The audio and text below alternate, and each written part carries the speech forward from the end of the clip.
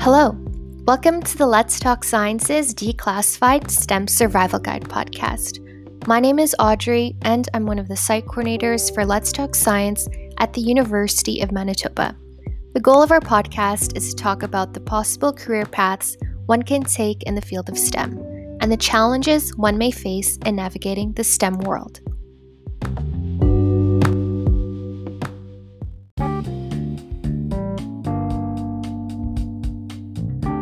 So today is a bonus episode from day one of our annual high school symposium, EnviroTalks.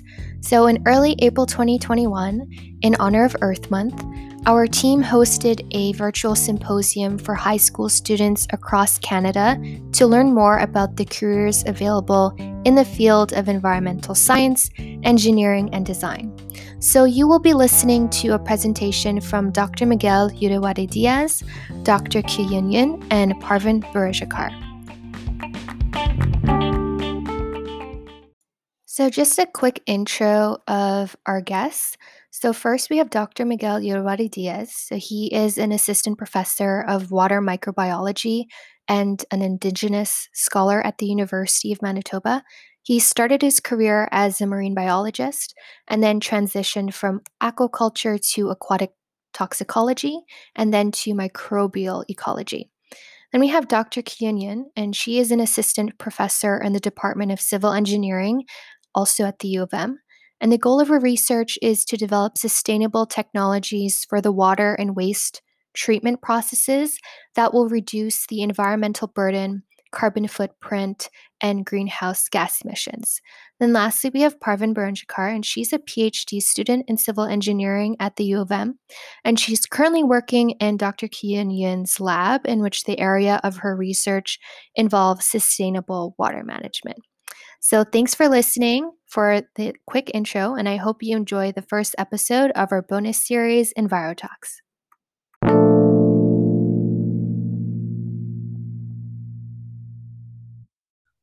Yeah, I can see it. Yeah. Okay, you can hear me? Okay, no problem. Okay. So I will try to go a little bit fast because we have a video, right? And so thank you very much for having me again this year. My name is Miguel Uyaguari. I'm gonna give a brief intro of what I do in the lab, as Audrey already mentioned. I'm originally from Ecuador, South America, and I have been in Canada since 2011, but previously I lived in the States since 2005. So I left my home country in early 2005. So I started as a marine biologist, and then shifted gears over the course of years into aquatic ecotoxicology, and then microbial ecology and molecular biology. So this is a little bit of a DNA test I did, just kind of for to learn more about my background. So this is just something that I add to my presentations, and I am mostly 70% of my DNA is indigenous, 20% roughly is from Spain, and the remaining amount is typical from a person who has mixed races in their DNA. So this is just a picture of myself when I was a kid. I grew up in the countryside, and and as you can see, I have taken all the vitality and energy from my dad, and this is my dad. And I still talk to him on a regular basis. But I just wanted to show you, only besides the journey as a professional or as a microbiologist, there is journeys that you take into in life, as a person. And thus, these are my siblings and I, my family and kids that I had at the time. I had 2 kids, now I have 3. But then when I migrated into 2005 to the States, I didn't know any English. So I went into the University of California in Santa Cruz, of English as a foreign language. I was placed into a university, and that's the University of South Carolina, where I studied aquatic toxicology. But then I decided to change gears and study molecular biology, and that's my graduation here with my advisor. This was probably a week before I left the States. And at the time, I thought, okay, I was going to be back into my home country. But then within a month after I graduated from my doctoral degree, from my doctoral studies, I got a job in UBC as a postdoc. So I had only 2 weeks of break, and then I moved to UBC in Vancouver, and I said, okay, I'm gonna settle here with my whole family. But nobody told me that Vancouver was very expensive. So anyway, but then a position opened up here in the University of Manitoba, and then I applied and I got the job, which I consider, that was for me, when I heard news that I have gotten the job, that was for me my pursuit of happiness moment, because to get these type of positions are very difficult these days. But I I do think that this type of job or position, they are more and more difficult every day because of the competition. But also, in my case, I have that passion, like most of the people that I work with, to teach the next generation of scientists, or in my case, the next generation of microbiologists. So, and I study microbes, and microbes in this slide, what we have is that most of we're basically human beings as such. We are composed mainly of microbes, compared to the human genomes. We only have 23,000 genes. But if you compare to the total number of genomes or genes that we have in our body, there are 1 million or more, over 1 million genes that are present in our body. And most of the time, these bacteria, these microbiomes, is what keep our human body working. And however, there is also microbes that are some of them, they are opportunistic pathogens, and they try to enter into our body.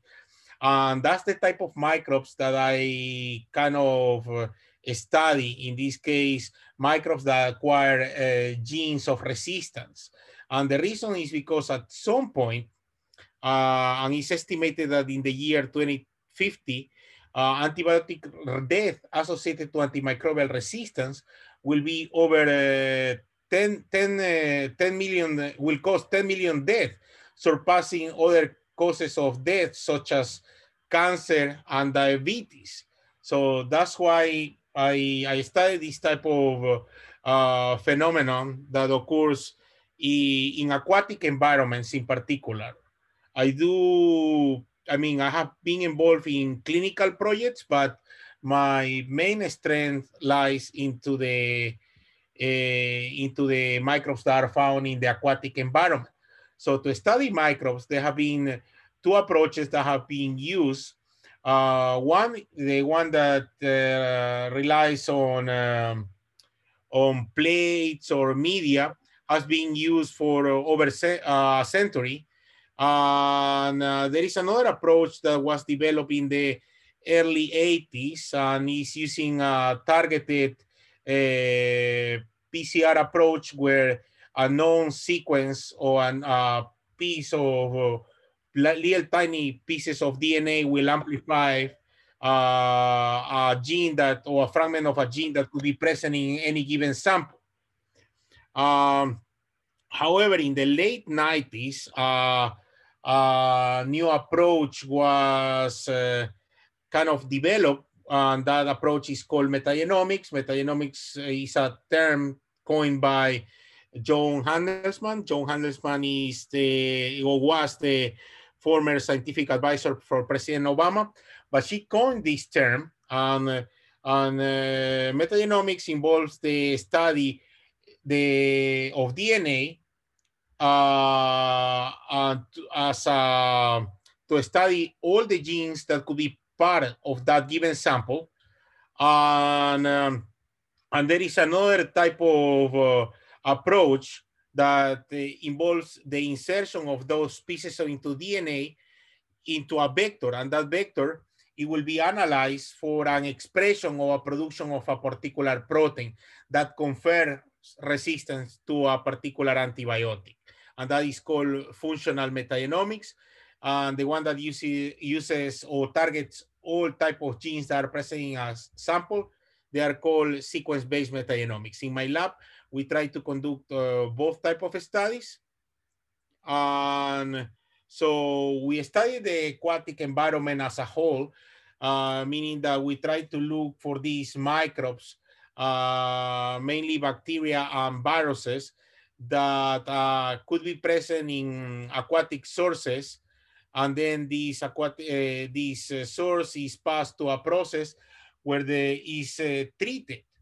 However, research has shown that some microbes can survive the process, especially in northern and remote communities. There could be plenty of microbes that are present in these in the cisterns or in the water reservoirs. Once that this water is consumed, it passes through our guts, and then it goes into wastewater, where there are different processes that involve to degrade organic matter that is present in the fecal matter, and then they are released those effluents into the aquatic environment, where they can be used by other communities downstream, either for recreational purposes or also for consumption. So those processes that occur in the aquatic environment can affect, downstream communities. And also it's important to point out that the waterways here in Manitoba are all interconnected. So in the lab, we collect samples, and you will see that in the video what I'm talking about. So we collect samples from these aquatic environments, and then we use mechanical and serial filtration approach to kind of separate those microbial fractions, and then study, each of those fractions using molecular techniques. And the reason that we study these microbes is because certain microbes serve as a fingerprint of a particular environment. So we use these microbes in my lab as fingerprints of a particular environment. So, and these are the analysis, because besides the work in the lab, we also analyze those fingerprints, and they are servers or computer analysis that will help us to identify each of these, A, T, C, Gs. These are the sequences that we got from these type of samples. And further characterization is conducted not only at the taxonomic level, but also at the functional level, using these state-of-the-art tools. The main goal of the project of my lab is to find some of the drivers that could or the main parameters that could be driving some of the genes that we are finding in the wastewater treatment plants or drinking water systems. So we use statistical models to analyze this type of genetic information that comes out from these instruments and the aquatic environment per se.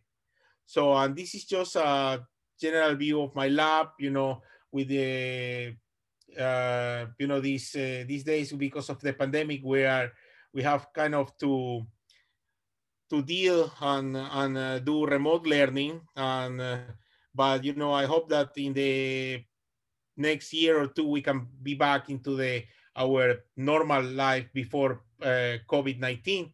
And finally, it's very important also to keep your life balance. And what I'm trying to say here, that family is very important besides publications, research, discovery. But it's something that I wanted to pass that message to you, because I do consider that you are the next generation of researchers. Thank you very much. And I think I have prepared a video for you. And if I will stop sharing right now, and if Audrey could please share the video with everybody, that will be great. And I will mute myself now. Thanks. Hi, everybody. My name is Miguel Uyawari. I have my lab here at the University of Manitoba, where I work with microbial fractions, meaning I work with microeukaryotes, bacteria, very tiny microorganisms called viruses. And probably you have heard lately a lot of viruses because we're dealing with this pandemic. Here I am so I can show you a little bit about what I do here in the lab with my students. Today is a little bit empty, the lab, as you could see, because it's a Sunday. However, I'm gonna give you a tour about my lab. What we do here is basically we study microbes in the aquatic environment. We study microbes in drinking water systems. We study microbes in source water, meaning the water that is used for drinking purposes. I also use molecular approaches or microbiology in general to study microbes from wastewater treatment facilities, right? Because microbes go through different processes in our guts, then they reach these facilities where wastewater is treated so it can be discharged into the aquatic environment. However, I'm not denying the good role of wastewater treatment plants. However, we may need better treatments, because from what we have seen, still there are microbes that can survive the process. They can reach the environment and they can impact the aquatic microorganisms, or also small communities or rural communities that are that use this water or as a recreational water in the here in Manitoba. And so I'm gonna give you a little tour of what exactly we do. I hope you enjoy it. So thank you very much for your time. And again, I'll give you a tour, and I'm using my phone here, so you will have an overview of what I do here in the lab. But hope you enjoy it. Thanks. So this is a tour of my lab that I share with another researcher here. But usually, once that we collect the samples, no matter what type of samples they are, like from the aquatic environment, they could be water, it could be sediments, we store the samples, or we keep the samples in these coolers when we collect them. And then what we do, we have plenty of ice packs, so the temperature doesn't fluctuate or change too much. And then we label each of these samples. The samples are wastewater, and also there is some solids. We have cake, and this is the byproduct that occurs or takes place in the wastewater treatment facilities, and then they will be used as a compost. But we're interested, in studying the microbes that can grow on plates. And these are some water samples that have been also collected in these facilities. They can also come from the river, like here. Last week we collected a sample from the environment, and it's water sample that has already been used, but we're looking for viruses here. And so this cold room keeps the samples, at 4 degrees, so it can be processed within 24 to 27 hours, so storage in the short term. And then after we collect these samples, then we are ready to process the samples. So the way that we process the samples, it depends on the type of sample, obviously. So for water samples, the samples go through different filters because we want to separate them, or we want to enrich each of the samples. So we use these vacuum pumps, and then the samples are passed through filters of different sizes. Like for example, here we have 0.45 micron filters, we have 0.2, we also have 1.2 micron filters that we use. And we use some adapters, like the ones here in this bag. They have been already autoclaved, so meaning that they have been already cleaned, they are disinfected, and then they are ready to process, right? So then what we do is to pass the samples, in this case the water samples, through these filtration units. We place a filter there, and then we collect depending on what we want to do. Sometimes we just collect the fractions that are collected here, or the microbes that are collected in or trapped in this filter, or depending if we're looking for viruses, we'll have to do a serial filtration using several of these filtration units. 1.2 micron filter, 0.45 and 0.2 micron filter, and then we work with the ultrafiltrate, or the water that has passed through that filter, so then we can extract the nucleic acids. And as you know, the nucleic acids in these microorganisms represent like a fingerprint for them, similar to our DNA. So then we use these commercial products to extract the nucleic acids. This kit is used for microeukaryotes or eukaryotes organisms like us. Microeukaryotes, because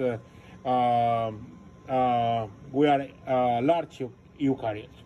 But anyway, so we use this type of kit so we can extract the DNA, and then the DNA goes through several processes that we kind of is mechanical and processes that basically will separate all the components to purify the DNA. And we use this microcentrifuge. Here, each of the students has a different workspace, so they can come and work with their computers, their laptops. So this is also a thermomixer where we heat up some of the components of the kit. And once that we have extracted the DNA, we quantify them using this instrument. This is a very precise instrument. Depending on if we want to measure DNA or RNA, we choose any of these assays and then just measure. And it may sound complicated, but it's actually it's a very simple approach. And we use standards to kind of calibrate the equipment, and then we insert one sample at a time, and then we quantify them, because it's very important for us to know the amount of DNA that is present in the samples. So these samples, after we have extracted, what we do is conduct quantification. And this is another space for a student, but this is our qPCR. And the qPCR, what it does is to quantify the genes or the genetic material. If you are looking for a particular gene that is specific for a virus, for a bacteria, so this is the instrument that you will end up using. So, and this is one of our previous runs from our student. And, and what we have here is basically several standards that are used. So with those standards is a known concentration, and then we place our samples, and then this calibration curve will tell us the amount based on these standards of, it will tell us the amount, the exact amount of the copies or bacteria in this case that we have in our samples. So that's a way to assess the quantity. And you probably have seen some of these assays lately when we are when people are talking about PCR for quantitation of SARS-CoV-2. So probably they conduct this run in one of these instruments, and this is the instrument that is connected to this computer, where you will quantify the signal of those gene copies that are present in that particular sample. In this case, it could be a specimen from the nose, or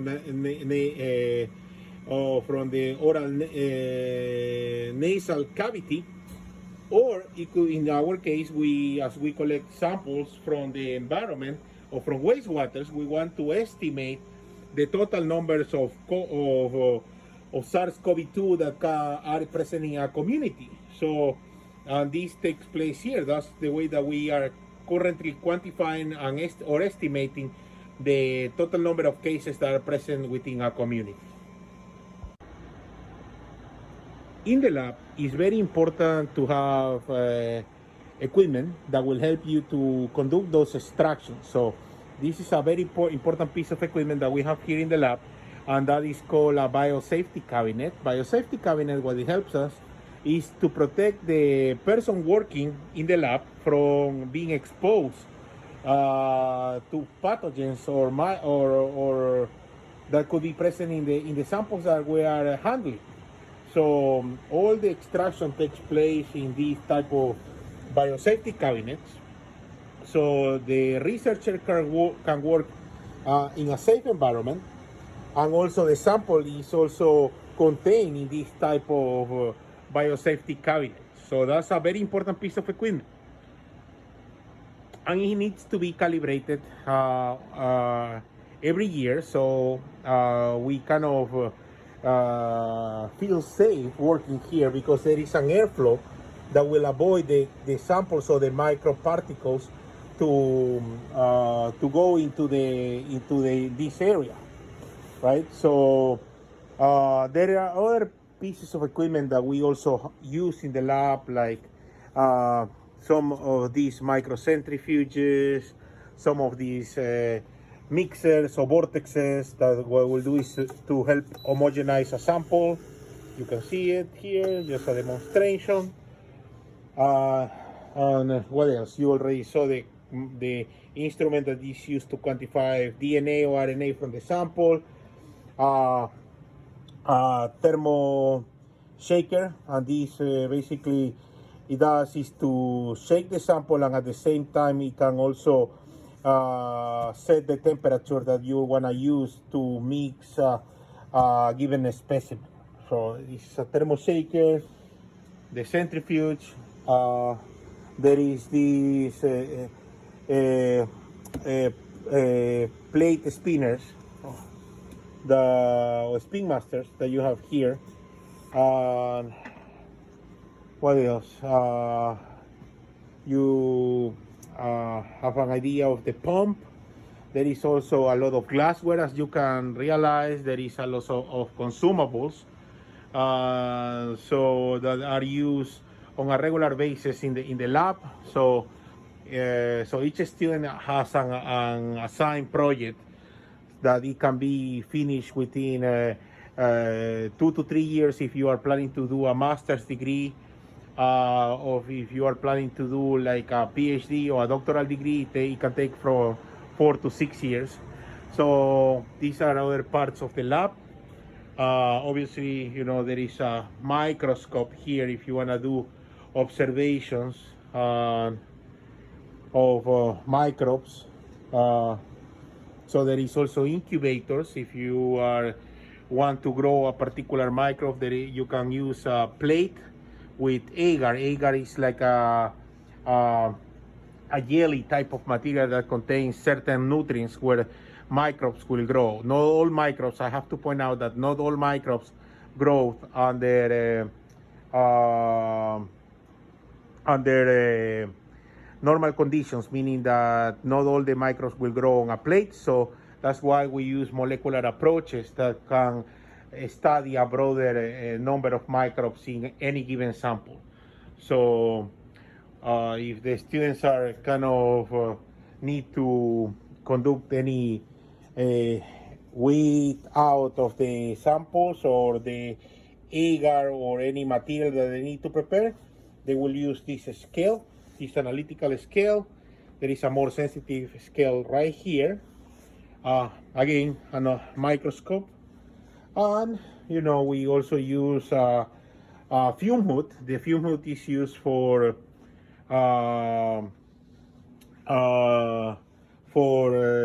to conduct organical extraction or handling of chemicals. That could be risky also for the researcher to inhale the fumes. So everything takes place here in the fume hood. And that will keep you also safe to inhale any of those toxic gases. Let me see what else. So as you already saw, these are some of the containers that we use when we go to the field and we collect the water samples. The brown bottles are for wastewater as well as for sediments. For sediments, it's not, we don't need a lot of samples per se. Less than 1 gram is good enough to extract bacteria. However, there are sediment samples that need to be kind of pre-processed with buffers. So this is one of the buffers that we use. So we can kind of homogenize the sample before extraction with any of these commercial kits. Let me see, there is a set of pipettes, that we use to conduct all these different processes, extraction, addition of different aliquots into the sample. So because there is a lot of chemical reactions going on during an extraction. So that's why, sometimes if you are into science, if you are planning to be in science, it's very important to know also chemistry, also some physics, and I will tell you why in a minute, because it's very important to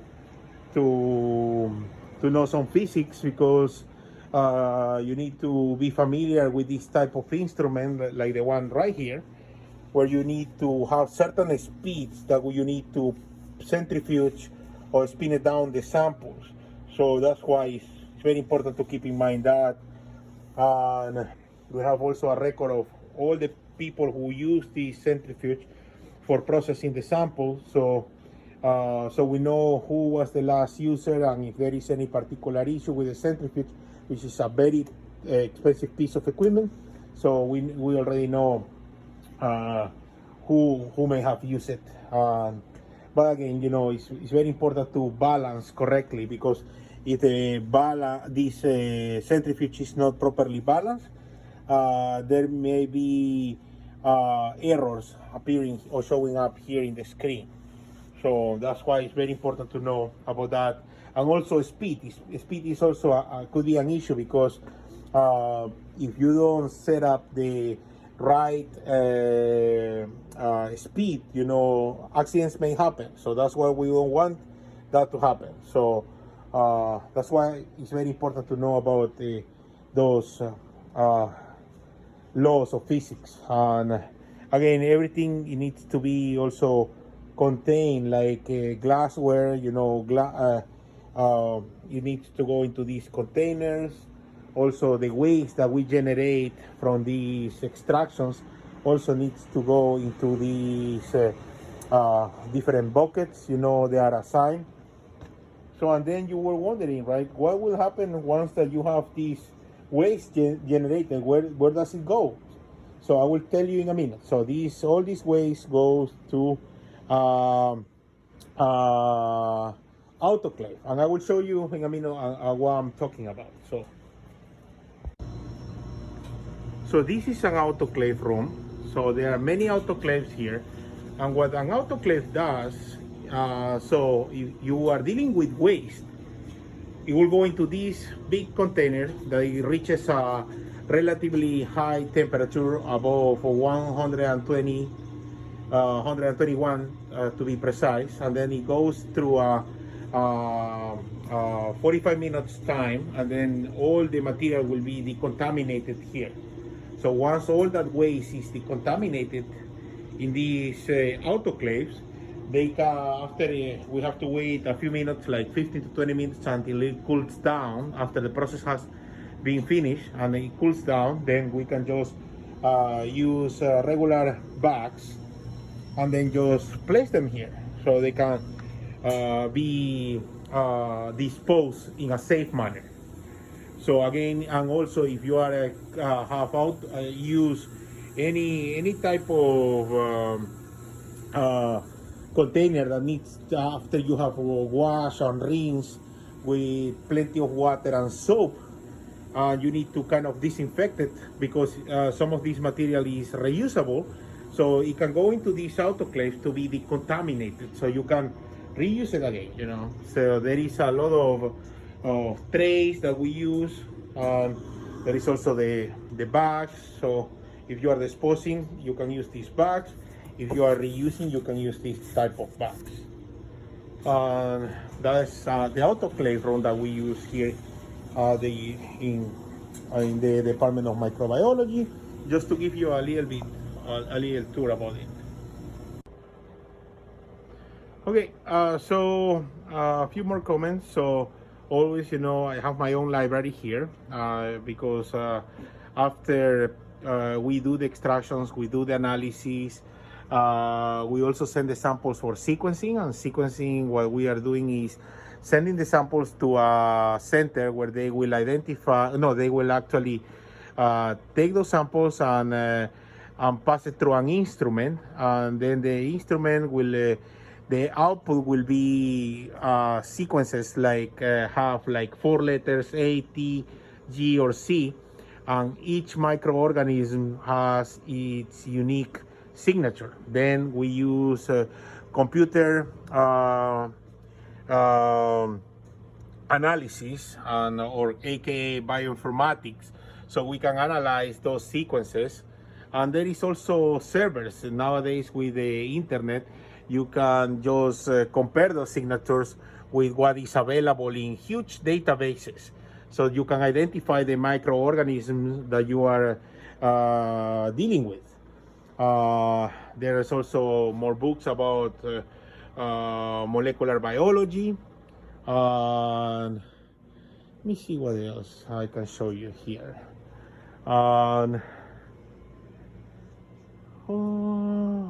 Okay, so there is also instruments to determine presence or absence of certain material by using PCR. And in my lab, I use qPCR most of the time to quantify, not only to detect, but also to quantify the genetic material that is present in some of these samples. So,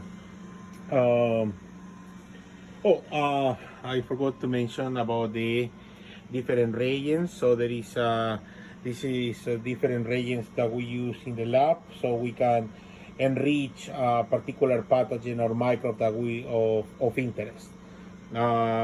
These are reagents that can be kept at room temperature. There are other reagents that can need to go actually at 4 degrees, and they need to be like being a clean environment, so no other samples is present in this particular fridge. So everything is clean here in this type of fridge. So we keep our reagents, and we have also samples that need, or actually besides samples, there is reagents that need to be at -20, and these are some of the reagents that we keep them at -20 because otherwise they will degrade, and temperature plays a significant role of that, right? So we have heard about why it's very important to keep certain vaccines like the Pfizer vaccine at minus 70 at least. So that's one of the reasons. So we need to kind of keep certain products at the temperature suggested by the manufacturer.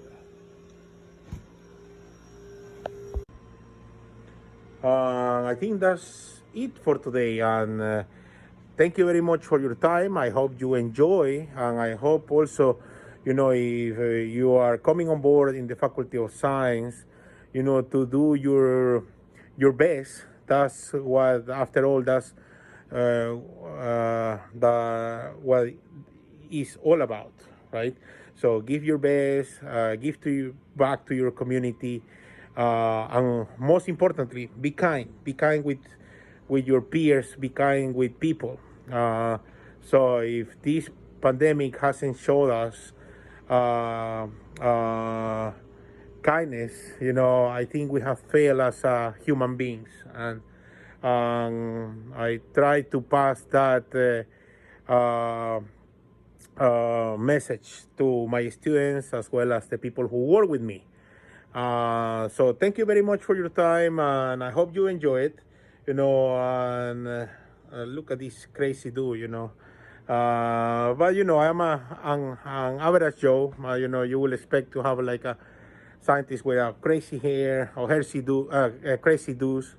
But that's pretty much it. And one final message. Let me see. So after all these studies, all the DNA, RNA analysis, computer analysis, the final goal for a researcher is to publish those results. Because if you don't publish, it's like you have never conducted the research. So that's another part that I wanted to say besides the message as a person, is to publish. If a researcher doesn't publish, that may represent the extinction of that researcher. So, always have good values. Sometimes it's very frustrating when the experiments don't work at the first or the second time, third time, or even, many times, but don't get discouraged.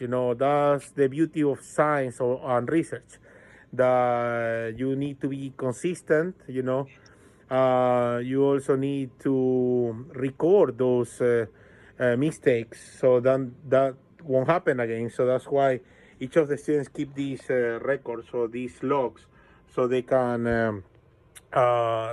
record how the experiment was conducted, and then they can learn some valuable lessons from that. But at the end, the goal of a good researcher is to publish good science. Good science that can be shared with your peers, and also your contributions towards this field of biology, and particularly microbiology. Thank you very much for your time, and hope you enjoy it. Bye bye. Hello, everyone. My name is Parvin, and I think before I start, maybe Dr. Yuan could have a short introduction of herself. Okay. Good afternoon, everyone. My name is Qiuyan Yuan, and I'm with the Department of Civil Engineering, Price Faculty of Science. And thank you very much to join us this talk. This shows that you are interested in studying the environment and care about the environment.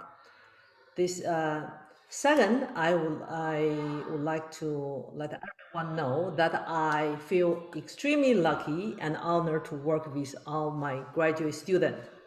They are the driving force behind the research work carried in my research group.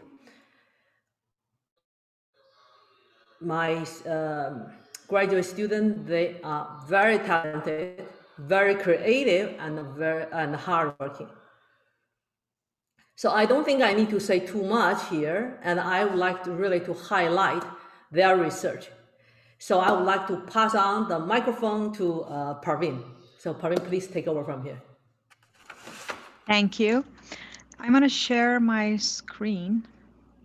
There are some disciplines in environmental engineering, and they continue to grow and mostly include water and wastewater treatment, air pollution control, groundwater and surface water flow and contaminant transport, solid and hazardous waste management, environmental impact assessment, and radioactive waste management. An environmental engineer needs to be equipped with some knowledge. One of the most important ones is chemistry. Environmental engineers need to be good in chemistry because pollutants are chemicals too. And to fight pollution, you should know the properties of chemicals. The other one is microbiology. The objects of this science in environmental engineering are the engineering systems of water, wastewater, solid waste, soil, and gas biotreatment, where biological methods are being used for treatment. The other one is soil mechanics. Principles of soil mechanics as they relate to soil, contaminated groundwater, and waste materials, and to the design, construction, operation, and maintenance of structures such as waste landfills, tailings dams, and slurry walls are essential in geoenvironmental engineering. And fluid mechanics. Fluid mechanics helps us understand the behavior of fluid under various forces and at different atmospheric conditions. Fluid mechanics is present in the field of environmental engineering as the majority of environmental heat and pollutant transport processes are driven by fluid flows. And coding that has recently, especially recently, been widely used in environmental engineering.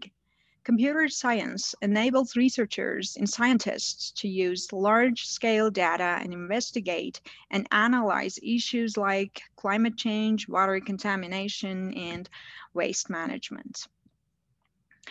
An important aspect of environmental engineering and in general engineering is problem solving.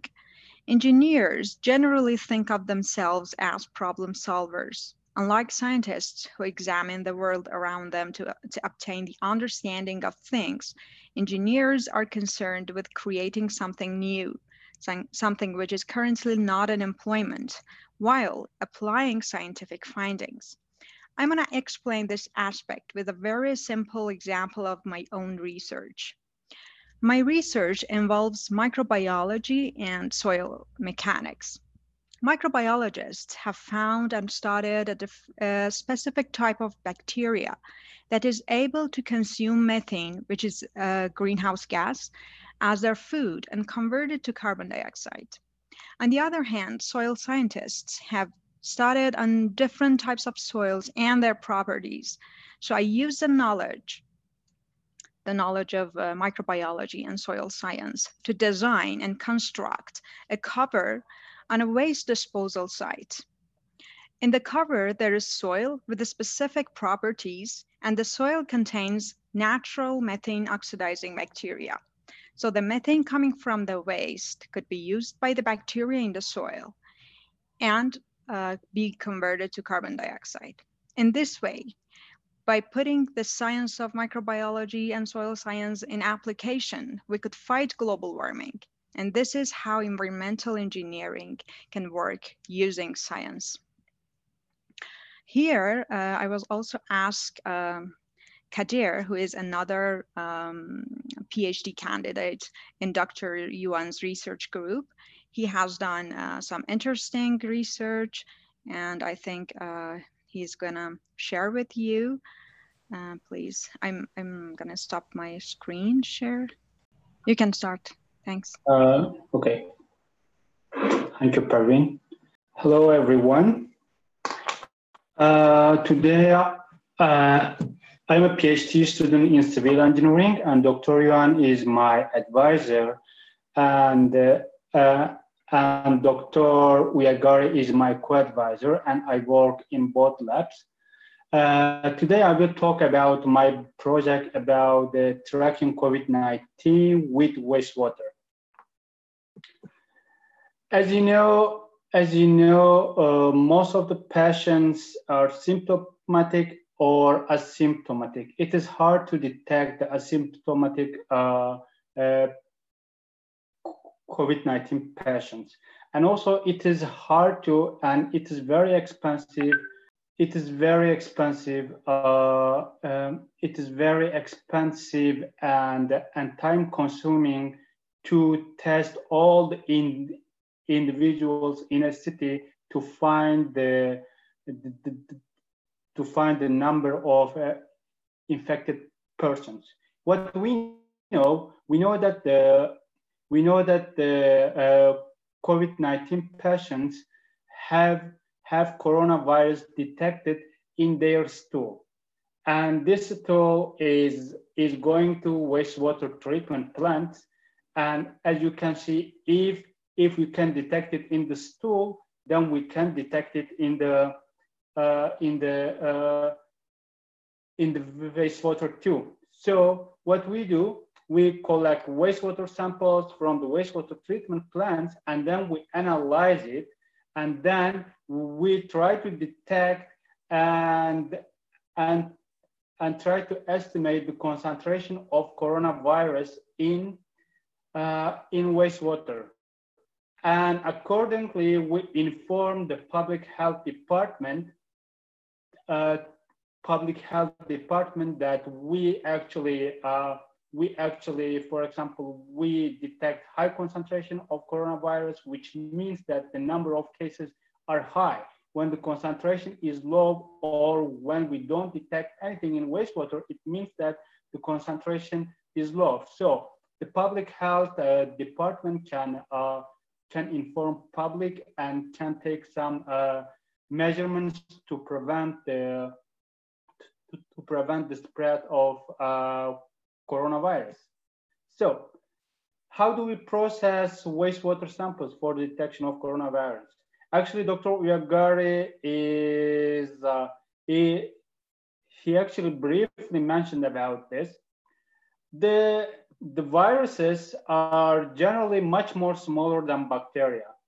And we use the size separation method. Since their size is different, we use a filtration system.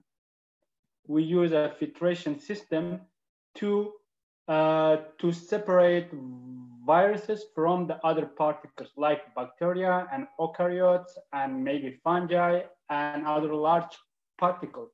So we know that the size of coronavirus is about it is smaller than 0.2 micrometer, while most of the particles, most of the bacteria are much more larger than 0.2. So we use a filter which has a 0.2 micrometer pore size, and when we filter samples with a vacuum pump, the liquid and also the viruses in it will pass through the filter, and the bacteria and other particles will stay on the filter. So we are processing this filtrate, which includes the viruses, to detect the coronaviruses. Our next step is to extract viral RNA from these samples, to extract the RNA of coronaviruses from these samples using some commercial extraction kits.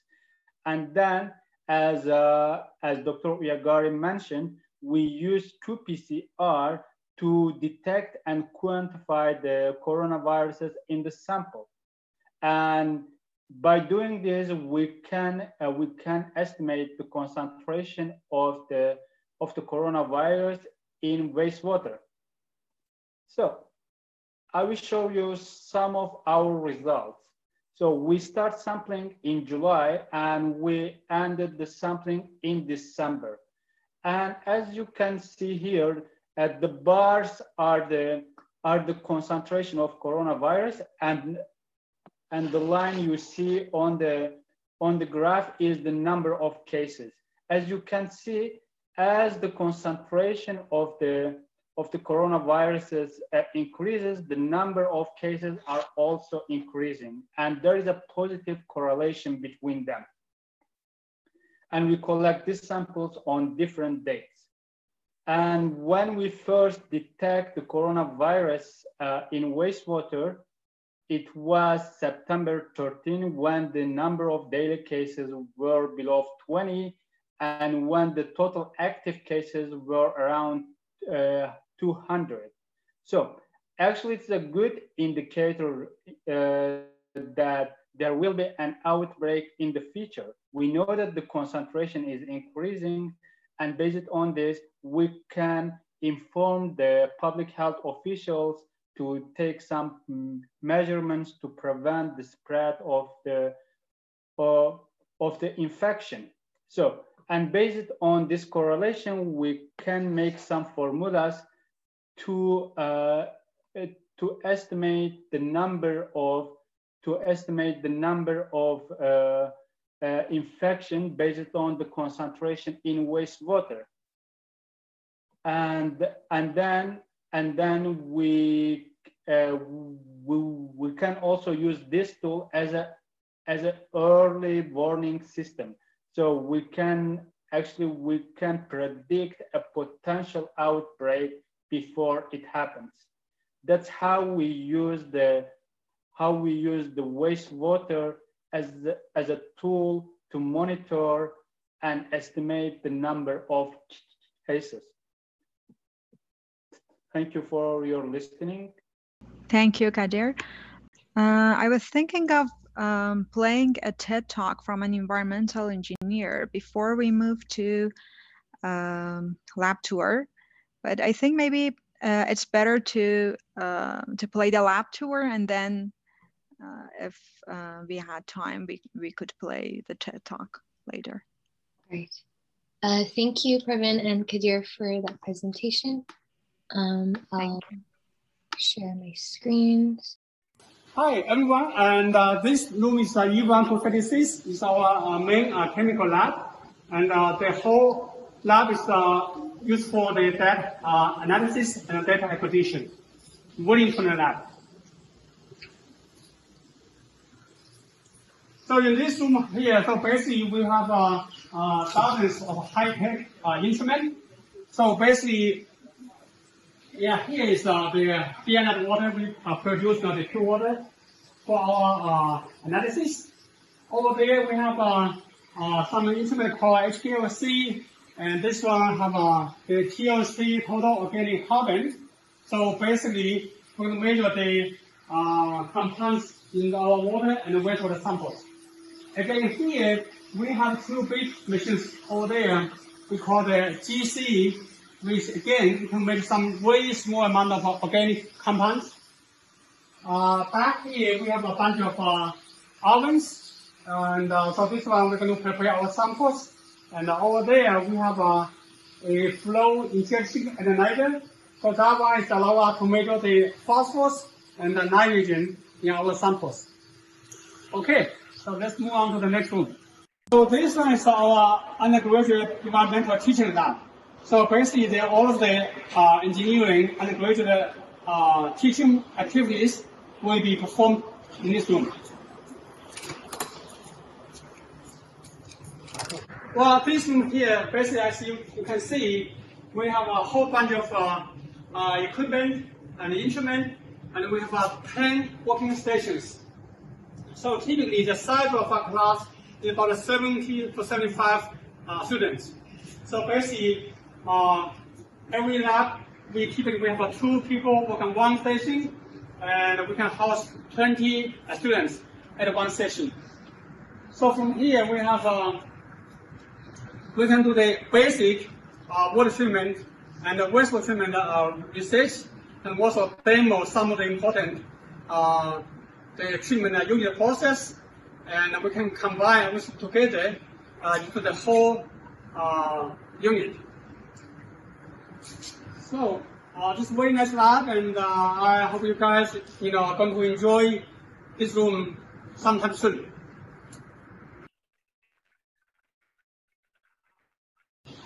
Hello everyone. I'm sorry for the background sound of ventilation equipment in my lab. My research is to find a new material, an environmental friendly material to replace plastics. This is the mycelium-based biofilm, which is made from mycelium and waste.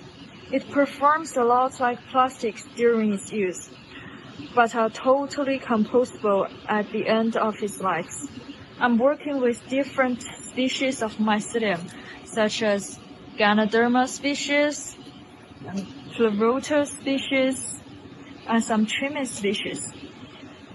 And also I'm working with different type of waste as substrates, such as some agricultural byproducts, some hampers, some coconut corn, and some textile waste. This mycelium-based biofilm has great chemical and physical properties. It could 100% degradable in our backyard or in our landfill, which is good for human and for our earth. Hi, this is Tanvi. I am doing a PhD in the second year under the supervision of Dr. Chuyan Wan. And right now I am working with landfill leachate treatment. And I am doing the treatment with electrooxidation process. So first of all, I will introduce and I will explain what is landfill leachate is. So actually leachate is a kind of wastewater, and it is produced from the landfill municipal solid waste landfill site, and it is a mixture of wastewater, and it happens through precipitation like rainfall and snowfall through the solid waste and produced the landfill leachate, which is a highly contaminated wastewater. And it can create problem into the soil and also into the groundwater. So for this reason, this landfill leachate treatment is very much essential. So we collected this landfill leachate from the Brady Road Resource Management Facility in Manitoba, and now we are working with it. And this is the power supply. And through this, when we are turning it on, and electricity is coming out, and this is my electrode here. So from the electrode, they are producing charges and hydroxyl radicals, and these hydroxyl radicals is attacking the pollutant of the wastewater, and thus it is degrading the micropollutions and some organic and inorganics from the landfill leachate. So like this way, we are treating this wastewater, and this treated water we can use in different purposes. For example, in recreational purposes in the park, and also we can use it in the toilet as a flush water. Thank you. All right, so my name is Carl Todd. I'm an MSc student here at University of Manitoba. What I'm working on right now is operating 2 MBBR reactors for a plant somewhere in the United States. We're treating wastewater from a meat packing facility. MBBR actually stands for moving bed biofilm reactors, and those are attached growth reactors where bacteria is actually attached to a plastic media, and we use that to treat the wastewater. So the goal of the research is to treat to remove organics and to remove ammonia from the wastewater before discharge. And yeah, that's the general gist of the research. There are some complex organics that we're trying to treat. It's kind of difficult at the moment, but with time we should get the system to work. And that's it. Hello everyone, my name is Parvin. I'm doing my master's in civil environmental engineering under the supervision of Dr. Yuan. My research is on producing activated carbon from agricultural waste and investigating its efficiency for textile wastewater treatment. Activated carbon refers to carbon-rich material which as an adsorbent for pollutant removal has numerous applications, particularly in water and wastewater treatment industries, due to its high surface area, well-built pore structure, and favorable pore sizes. Renewable resources, which are cheap and widely available, such as agricultural wastes, with high carbon content, can be a promising option for activated carbon production. You can see examples of these agricultural wastes, such as rice hull, corn cob, oat hull, and coconut shell. The agricultural waste that I selected to work on is Moringa stenopetala seed husk. Moringa stenopetala is a tree indigenous to southern Ethiopia. Its seed oil is vastly consumed since it's beneficial to human beings. However, the seed husks are not edible and often thrown away, which can be converted to a valuable product such as activated carbon. There are 4 main steps involving in activated carbon production: sample processing, chemical activation, pyrolysis, and a final cleanup. So after all these steps, I have a high porous activated carbon which has the potential to trap contaminants. Then I use this activated carbon to see its potential for removing dyes from textile wastewater, because if dyes are not treated properly, can have negative impacts on the environment and human health due to their toxic nature. I selected 2 different dyes named Reactive Black 5 and Basic Blue 3. These dyes are adsorbed on the surface area of activated carbon. Through adsorption batch tests, I monitor the effect of different parameters on adsorption process, such as temperature and pH of the solution on the adsorption process, to find the optimum conditions in which the dye removal is maximum. So by applying activated carbon and providing the best condition, the final solution, as you can see, is entirely colorless. This means that the produced activated carbon has high adsorption capacity for dyes molecules.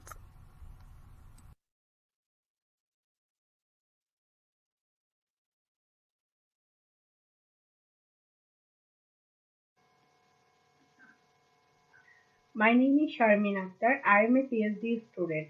My thesis title is Heat Transfer Model for Northern Landfill. What is landfill?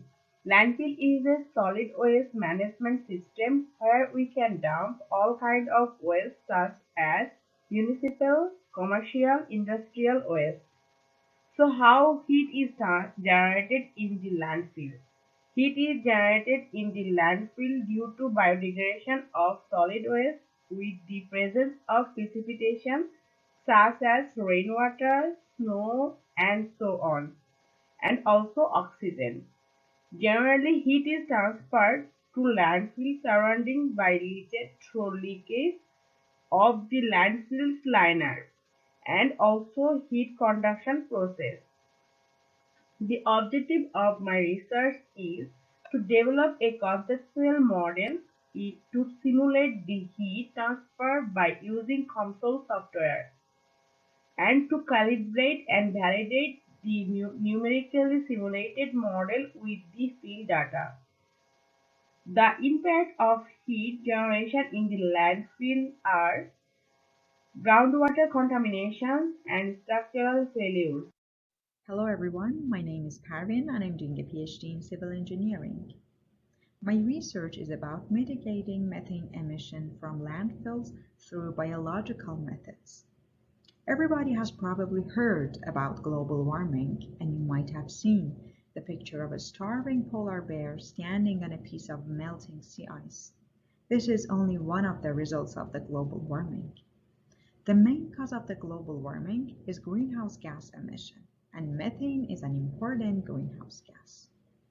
The final destination of our organic waste is engineered dump sites called landfills. Once a landfill is filled to its maximum capacity, it is usually capped by clay cover and vegetation. So the organic waste inside the landfill start to decompose and produce methane. This methane emission can contribute to global warming.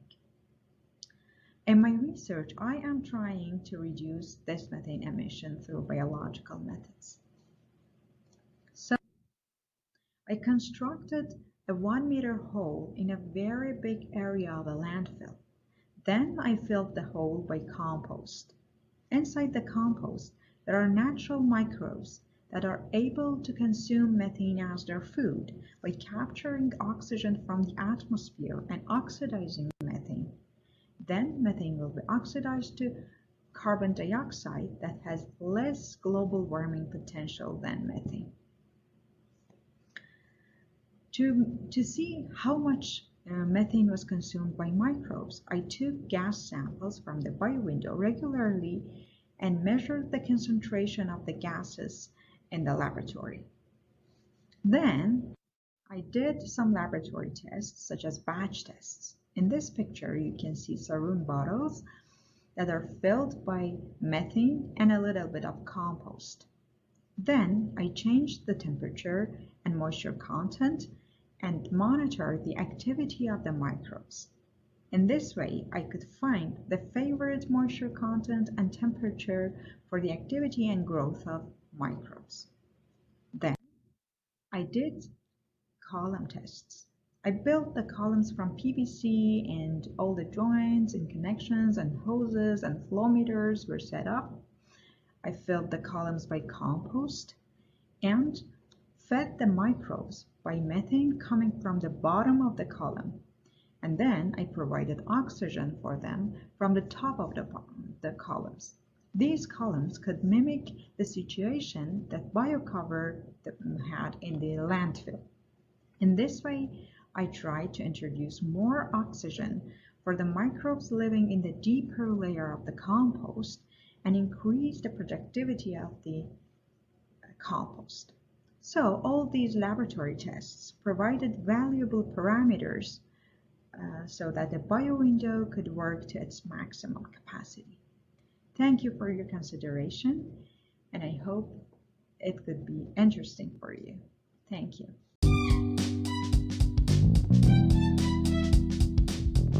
That concludes the first episode of our bonus series, EnviroTalks. Feel free to check out the video of the webinar on our YouTube channel, which we have linked in the description of this episode.